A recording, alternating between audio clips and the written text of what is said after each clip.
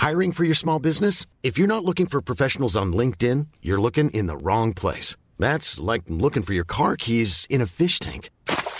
LinkedIn helps you hire professionals you can't find anywhere else, even those who aren't actively searching for a new job but might be open to the perfect role. In a given month, over 70% of LinkedIn users don't even visit other leading job sites. So start looking in the right place. With LinkedIn, you can hire professionals like a professional. Post your free job on linkedin.com/spoken today. Many of us have those stubborn pounds that seem impossible to lose, no matter how good we eat or how hard we work out. My solution is PlushCare. PlushCare is a leading telehealth provider with doctors who are there for you day and night to partner with you in your weight loss journey. They can prescribe FDA-approved weight loss medications like Wegovy and Zepbound for those who qualify.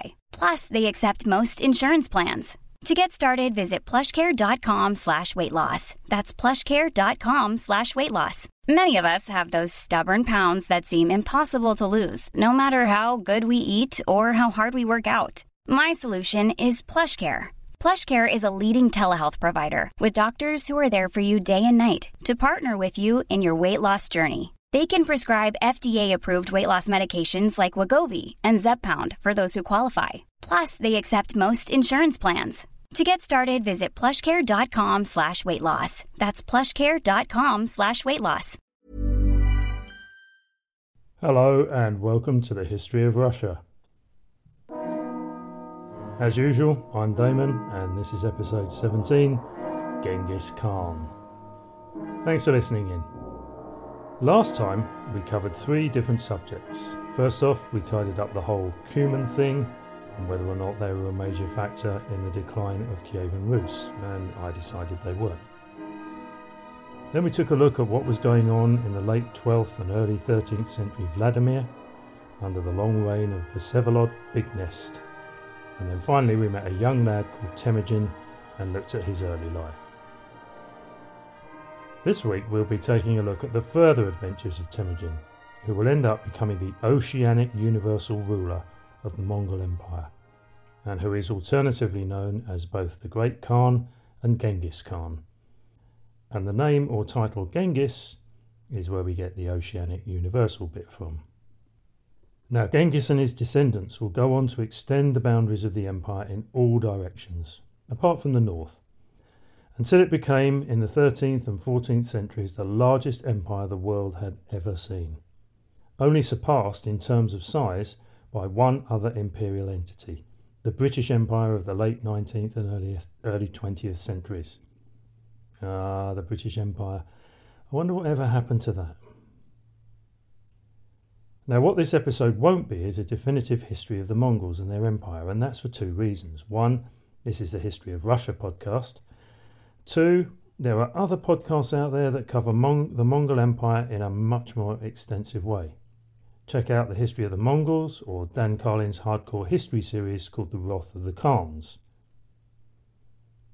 So why am I covering the subject?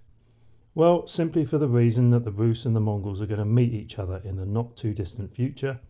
And so what I want to do is provide some context and background from the Mongol side of things to the events that will shortly occur even, in our neck of the woods.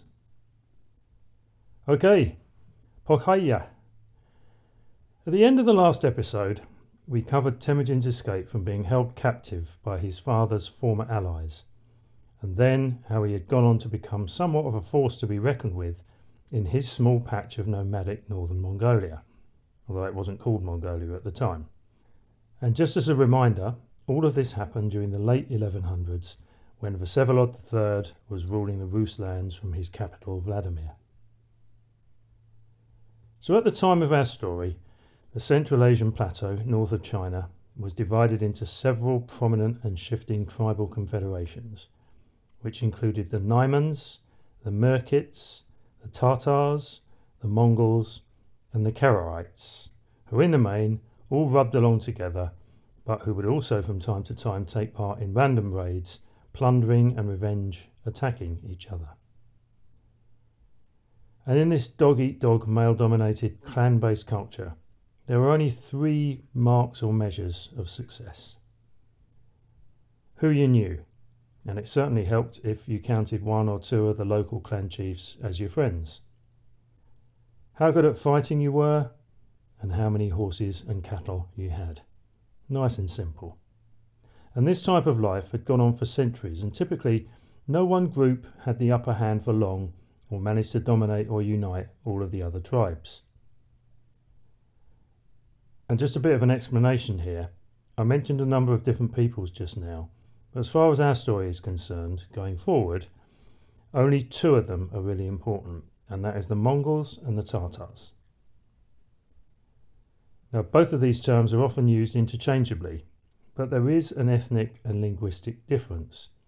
The Mongols were ethnically Mongolian and spoke Mongolian or Proto-Mongolian, whilst the Tatars were ethnically Turkic and spoke a variety of Turkic languages. Okay, back to the story. In the latter part of the 1100s, something strange happened on the Mongolian steppe that caused the equilibrium to shift because a stable system of rule was established at a layer above the basic tribal level, and all of this was effectively down to one man, Temujin. He began his ascent to power by offering himself as an ally, or according to other sources, as a vassal, to his father's sworn blood brother, Togrul, who was Khan of the Karaite and was better known by his Chinese title, Wang Khan, and that's what I'm going to be calling him from now on. Now, at around this time, Temujin's wife Borte was kidnapped by some merkits, and I have to keep stopping and thinking when I say merkits because I keep wanting to say meerkats. Hopefully I won't. So, to get his wife back, he turned to two key people for support. The first was Wang Khan, who offered a number of Karaite warriors to assist in the rescue. The sources state 20,000, but this is likely to be an overestimate. And the second was his childhood friend Jamuka, who had recently become the chief of his own tribe.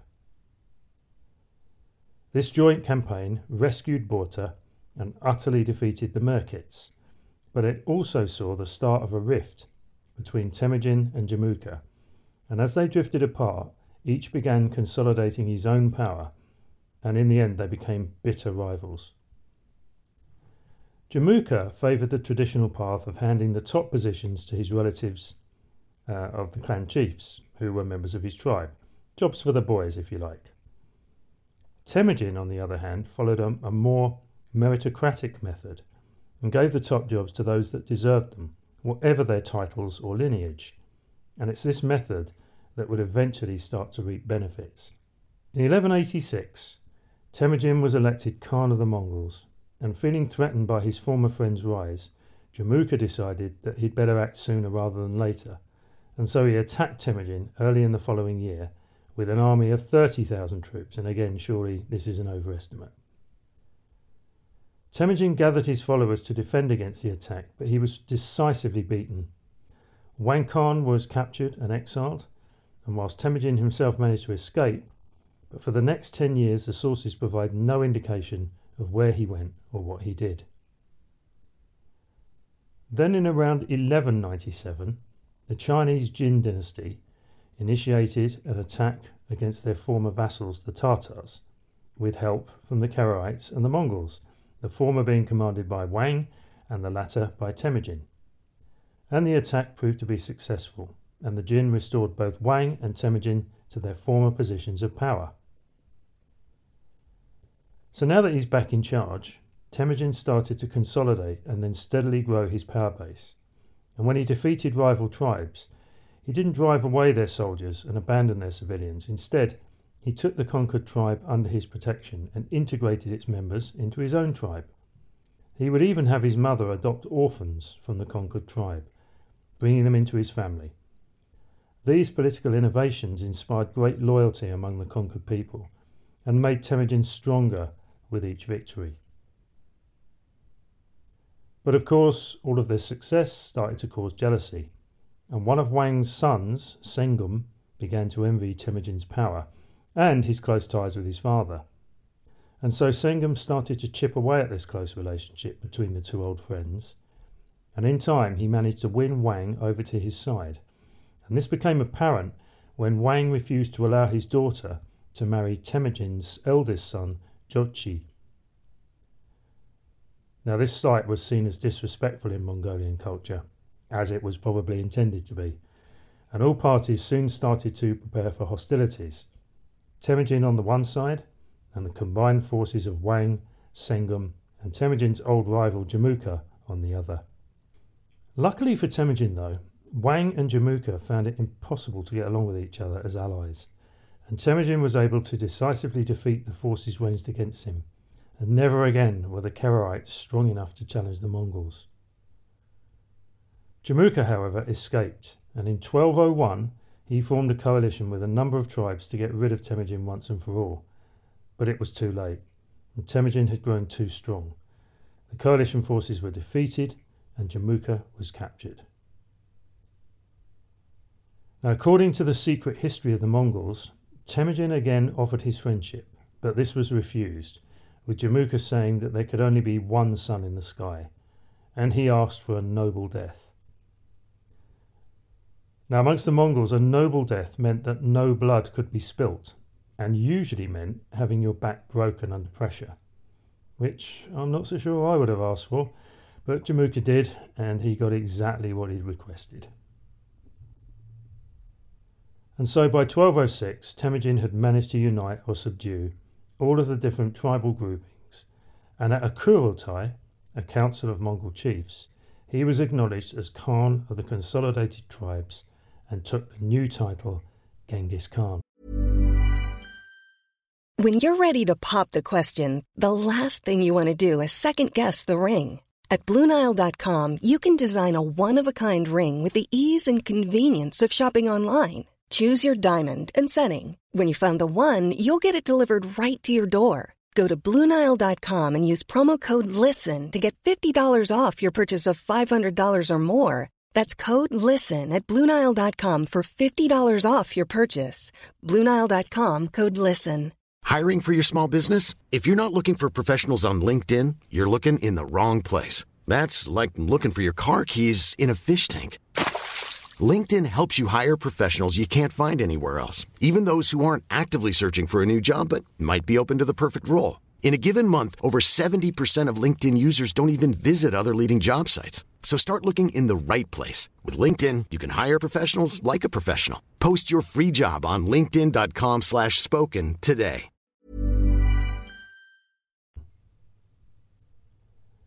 Now, typically at this stage, most successful nomadic chieftains would settle down and start to enjoy their newfound wealth and status.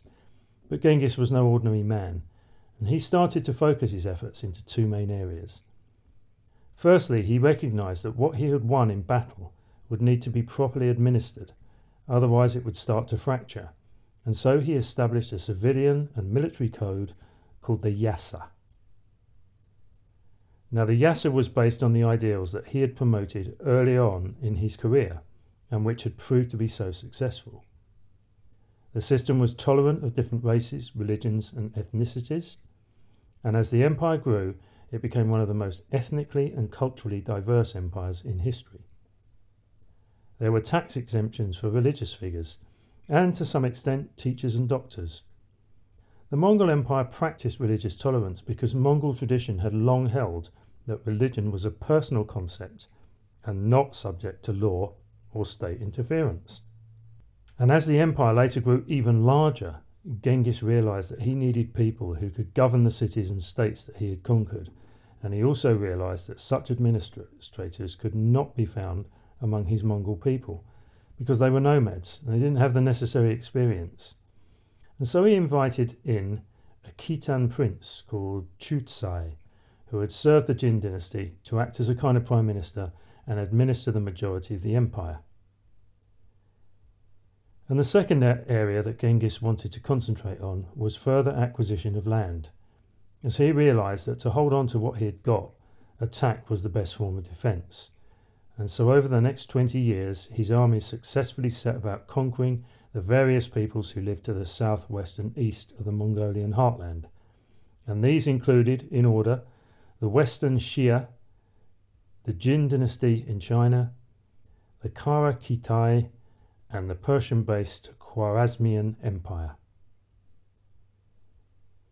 And these further conquests were successful for three main reasons.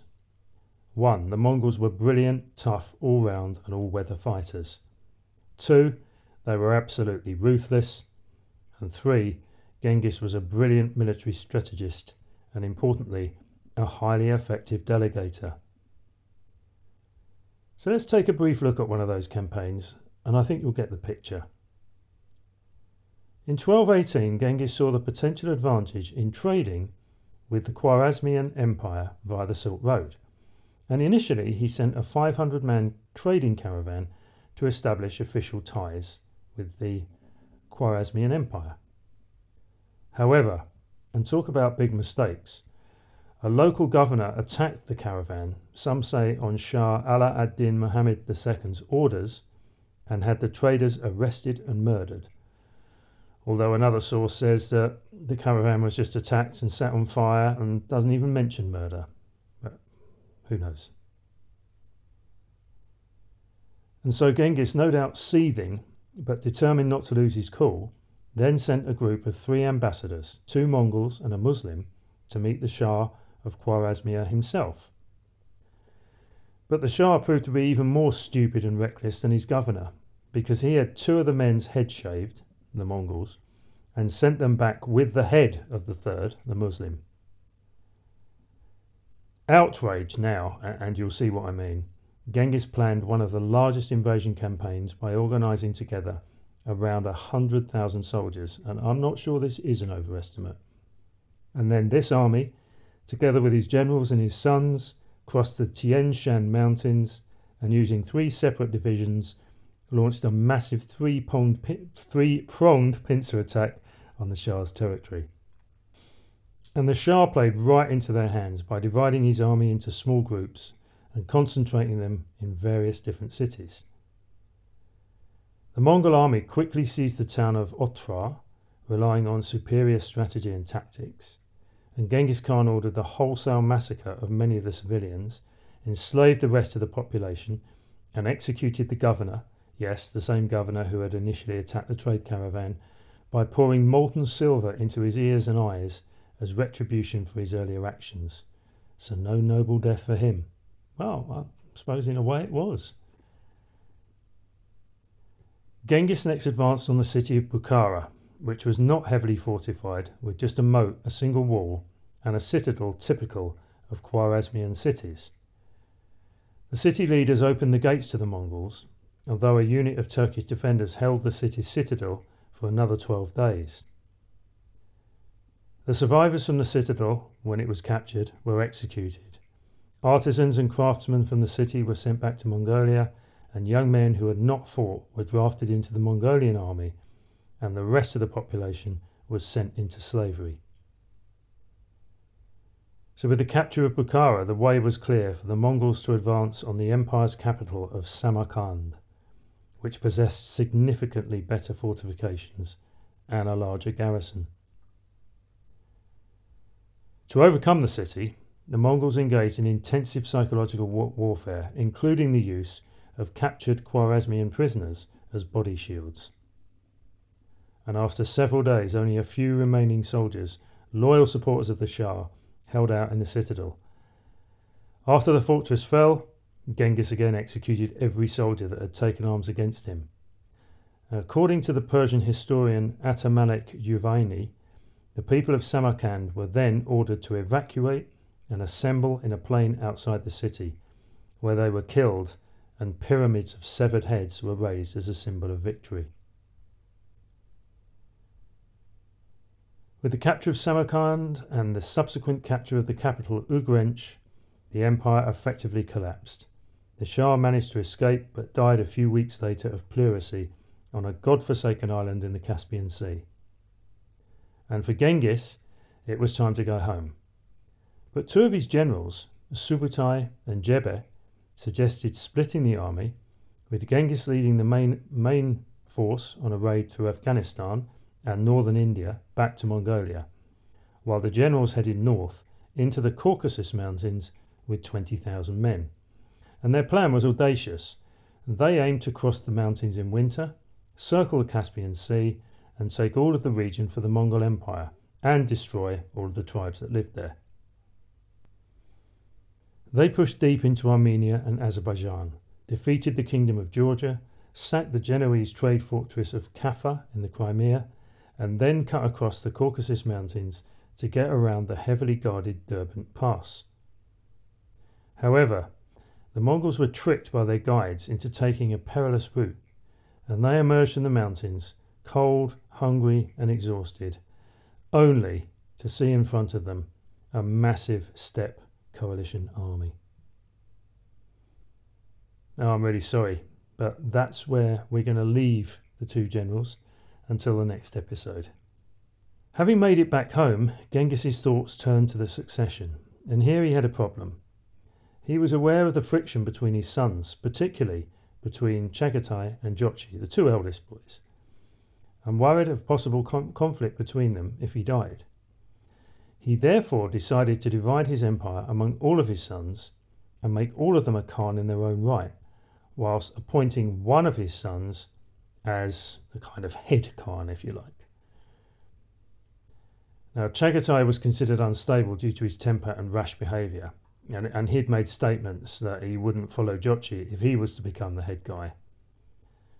If Jochi were to become successor, again it was likely that Chagatai would engage in warfare with him and potentially ruin all of Genghis's achievements.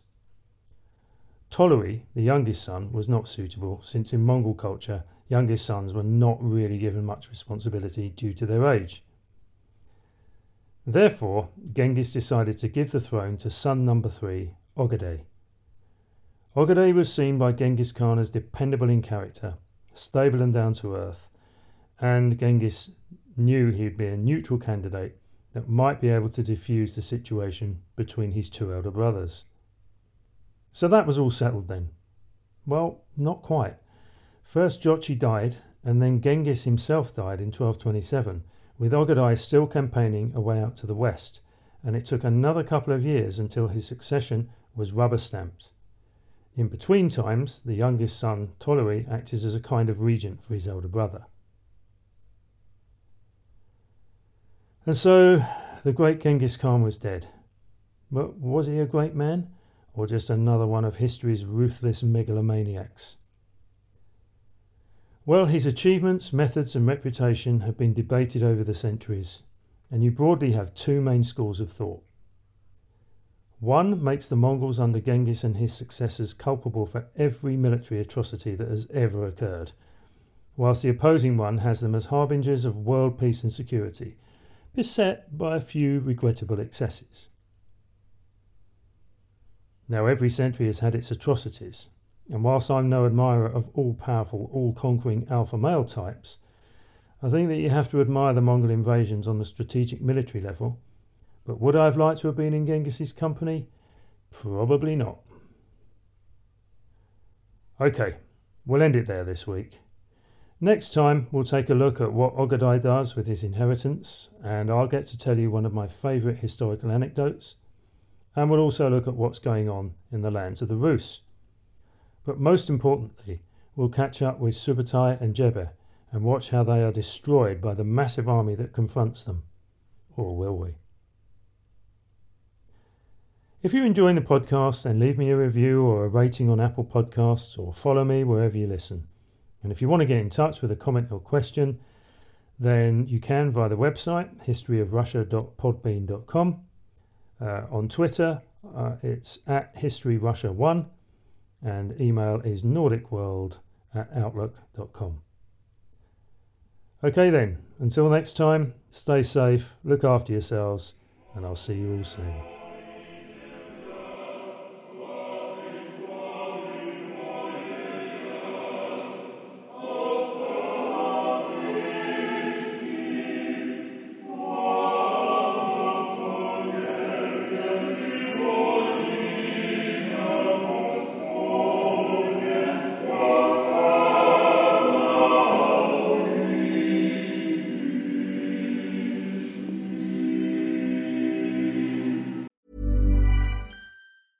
Imagine the softest sheets you've ever felt. Now imagine them getting even softer over time. That's what you'll feel with Boll & Branch's organic cotton sheets. In a recent customer survey, 96% replied that Boll & Branch sheets get softer with every wash. Start getting your best night's sleep in these sheets that get softer and softer for years to come. Try their sheets with a 30-night guarantee. Plus, get 15% off your first order at bollandbranch.com. Code BUTTERY. Exclusions apply. See site for details.